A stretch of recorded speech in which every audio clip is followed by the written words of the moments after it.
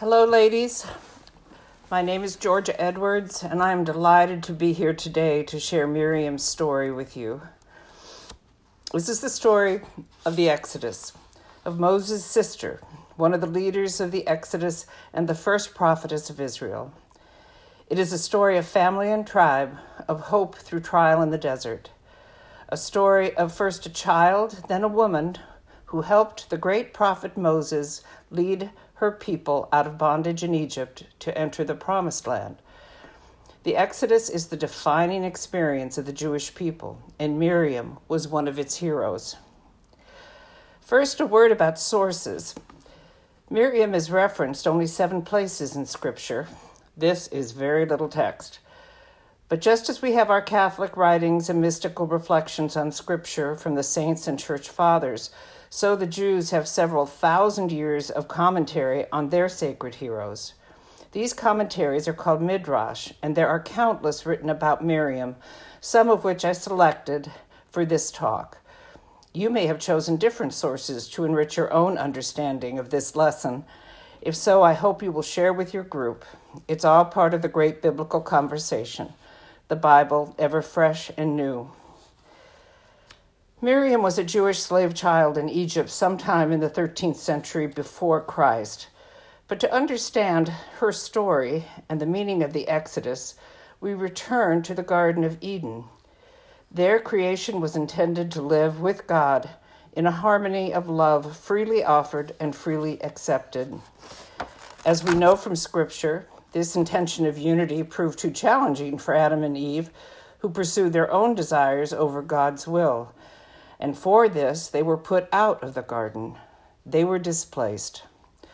But God did not abandon them.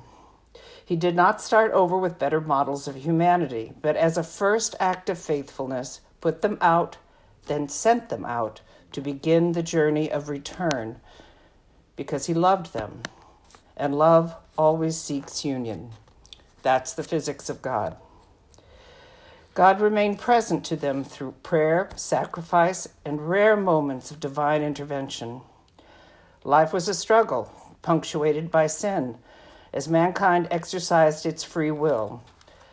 God at times lost his temper. He even flooded the earth, but he never abandoned his people.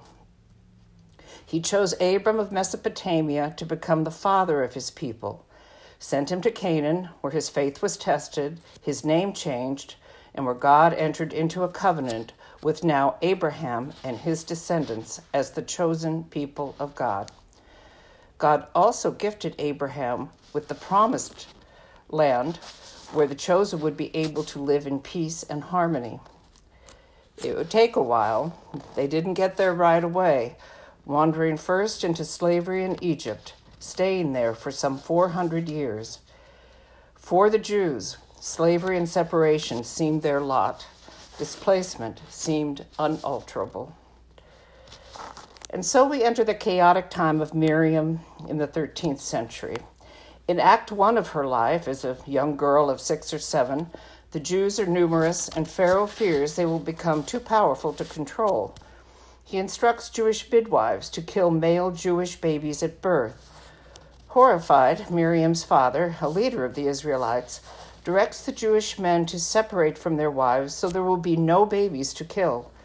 For their part, the midwives, fearing God, kill no infants. They tell Pharaoh that the Hebrew women were lively and had their babies without midwives in the fields. They were women of extraordinary courage. Scripture tells us, and God dealt well with the midwives, and the people multiplied and grew very mighty. And so it was, because the midwives feared God. The Hebrew commentaries believe that Miriam and her mother, Jochebed, were the 2 midwives mentioned in Scripture, Shiphrah and Puah. From the beginning, Miriam was tuned to the fertility and continuity of her people. Most important, the Midrash said, God had already placed a prophecy in her heart that her mother would give birth to the deliverer of the Israelites, a son who was yet to be born. For this reason, the girl confronted her father about his separation from her mother, accusing him of being worse than Pharaoh because her father's way meant no babies, male or female, would be born. The Midrash says she shined her faith on her father. Her father believed her, and sometime later, Moses was born. Of course, we all know the story of Moses in the basket at the river. The text says Miriam stood on the bank watching at a distance. She had spoken her truth to her father, and now all she could do was wait, stand alone with her faith in God's providence. And of course, God did provide. Moses was rescued by all the women who gathered at the Nile that day. Moses was raised in the palace and eventually, in maturity, met with his destiny as deliverer of the Israelites. We know this story. God sent trial after trial to Egypt to convince Pharaoh to let his people go so Moses could lead them to freedom. Plagues, locusts, frogs, until with the final trial of the angel of death, through the taking of the firstborn of every household, Pharaoh relented, and the Israelites departed Egypt in haste, not even waiting for their bread to rise. Pharaoh being Pharaoh, he changed his mind, of course, and sent his soldiers to recapture his slaves.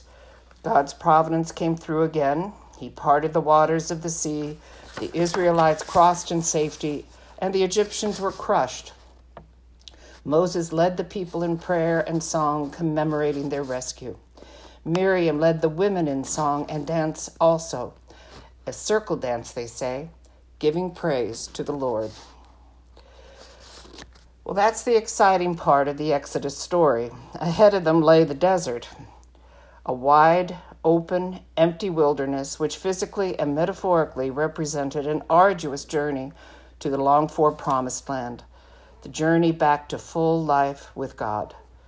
Scripture says it was a 40-year walk, 40 in biblical language symbolizing a few things. First, simply a long time. In a straight line, the journey would have taken less than a month. But the Exodus was not just a period of travel. It was a period of strengthening and formation as God's people. Their leader, Moses, was their anointed one who spoke directly with God. Aaron, his brother, served as priest and communicator to the people, and Miriam led the women, developing their love of God in the home. At Mount Sinai, Moses received the 10 Commandments from God, which formalized a structure for living, and the Jews' experience of overcoming adversity in the desert bonded them as community. And so the number 40 is also understood as a time of trial, reflection, or the time before the new beginning. Miriam's leadership was faithful, but it was not without conflict. Scripture says she and Aaron criticized Moses because after many years he had taken an Ethiopian wife in marriage. Numerous explanations are offered for this in the commentaries. One of them determined that actually Moses had left his physical marriage to his wife Zipporah because God had claimed a unique relationship with Moses and had called him to celibacy. Miriam, with God's prophecy on her heart and her midwife's instinct for the sanctity of ordinary family life, could not fathom this decision. She spoke her mind as she had as a child, but this time God rebuked her and punished her because her prophetic gift was not the same as that of Moses. Her brother was on a different plane. God put Miriam outside the camp for 7 days, in effect displacing her. But there was a saving grace in this public humiliation. The Israelites did not shun her. They waited for her. Miriam had walked with them, taught and tended them for years, and now they helped bear the burden of her shame by waiting. I have to think this was evidence of a people bonding together as a caring community. And personally, I'd like to think this pleased God. She died before reaching the promised land. Moses and Aaron, too, would die ahead of their arrival. Moses did not trust God's instructions for extracting water from a rock, so God told him he would not accompany his people into the promised land. A mysteriously harsh blow after a lifetime of devotion. But there is mystery with God. He would tell the Israelites through the prophet Isaiah hundreds of years later, My ways are not your ways. Moses, Aaron, and Miriam were legendary leaders of their people, but their leadership was not perfect, although their journey was perfecting. The Exodus became the touchstone for remembering God's faithfulness. The prayers, songs, and worship liturgies of the Jews, both in temple and at home, would tell the story of Moses and his people over and over again. The prophets shouted often, "Remember, the Lord brought us out of Egypt," because to believe is to remember. The risk of falling away from God was always there, even after they entered Canaan. There would be new kinds of displacement, exile, warfare, internal decay.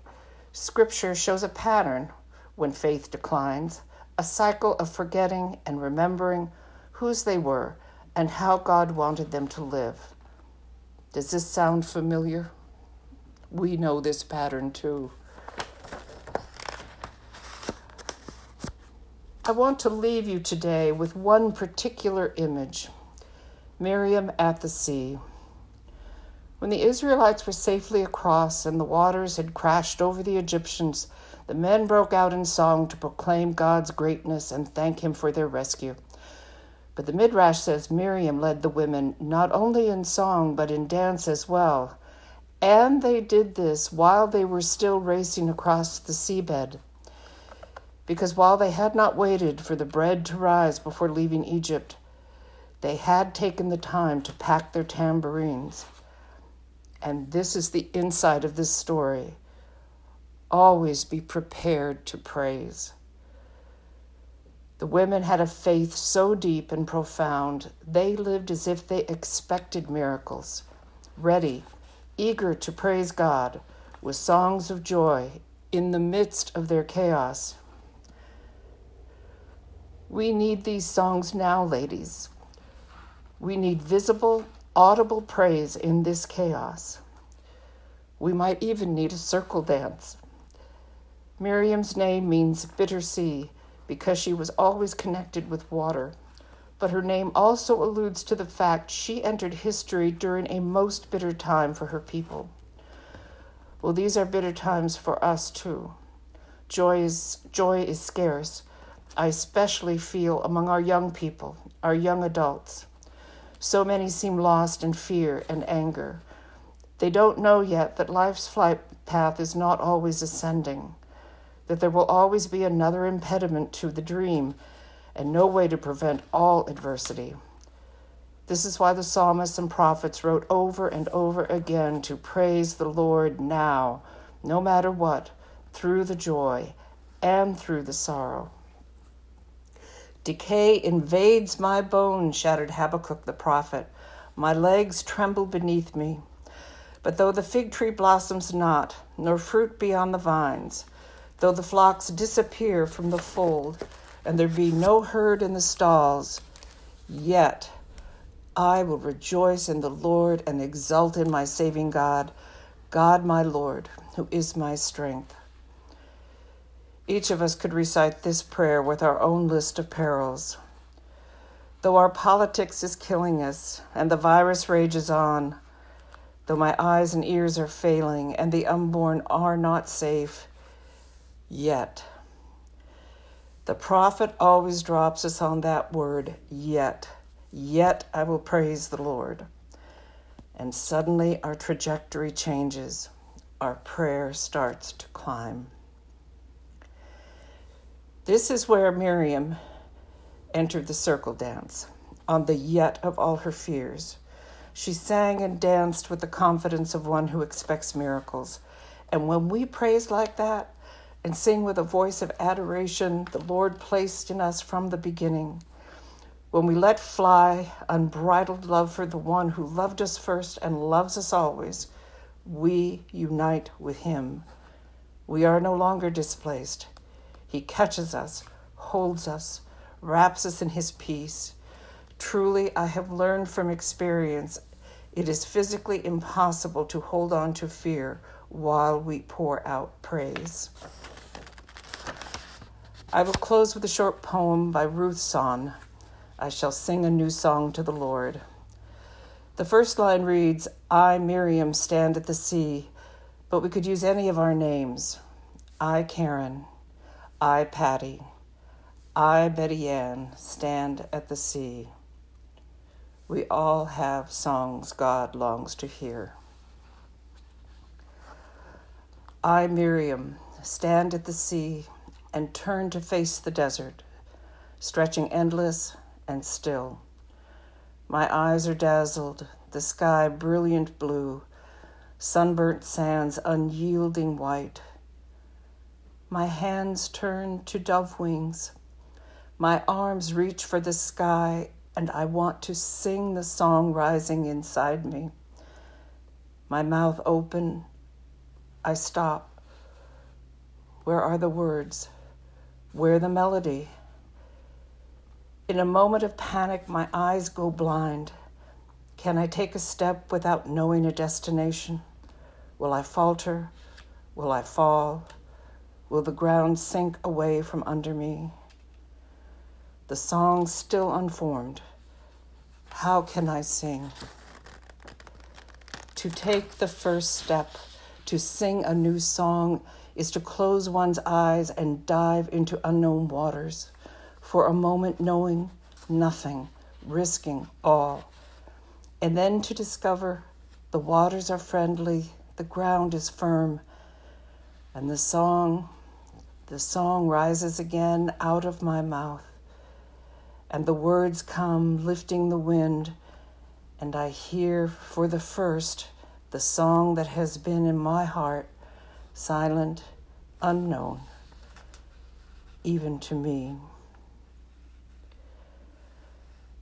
Shine your faith on the world, ladies, and pack your tambourines. I end with these lines of prayer. O God, I adore you. I give myself to you. May I be the person you want me to be, and may your will be done in my life today. God bless you, ladies.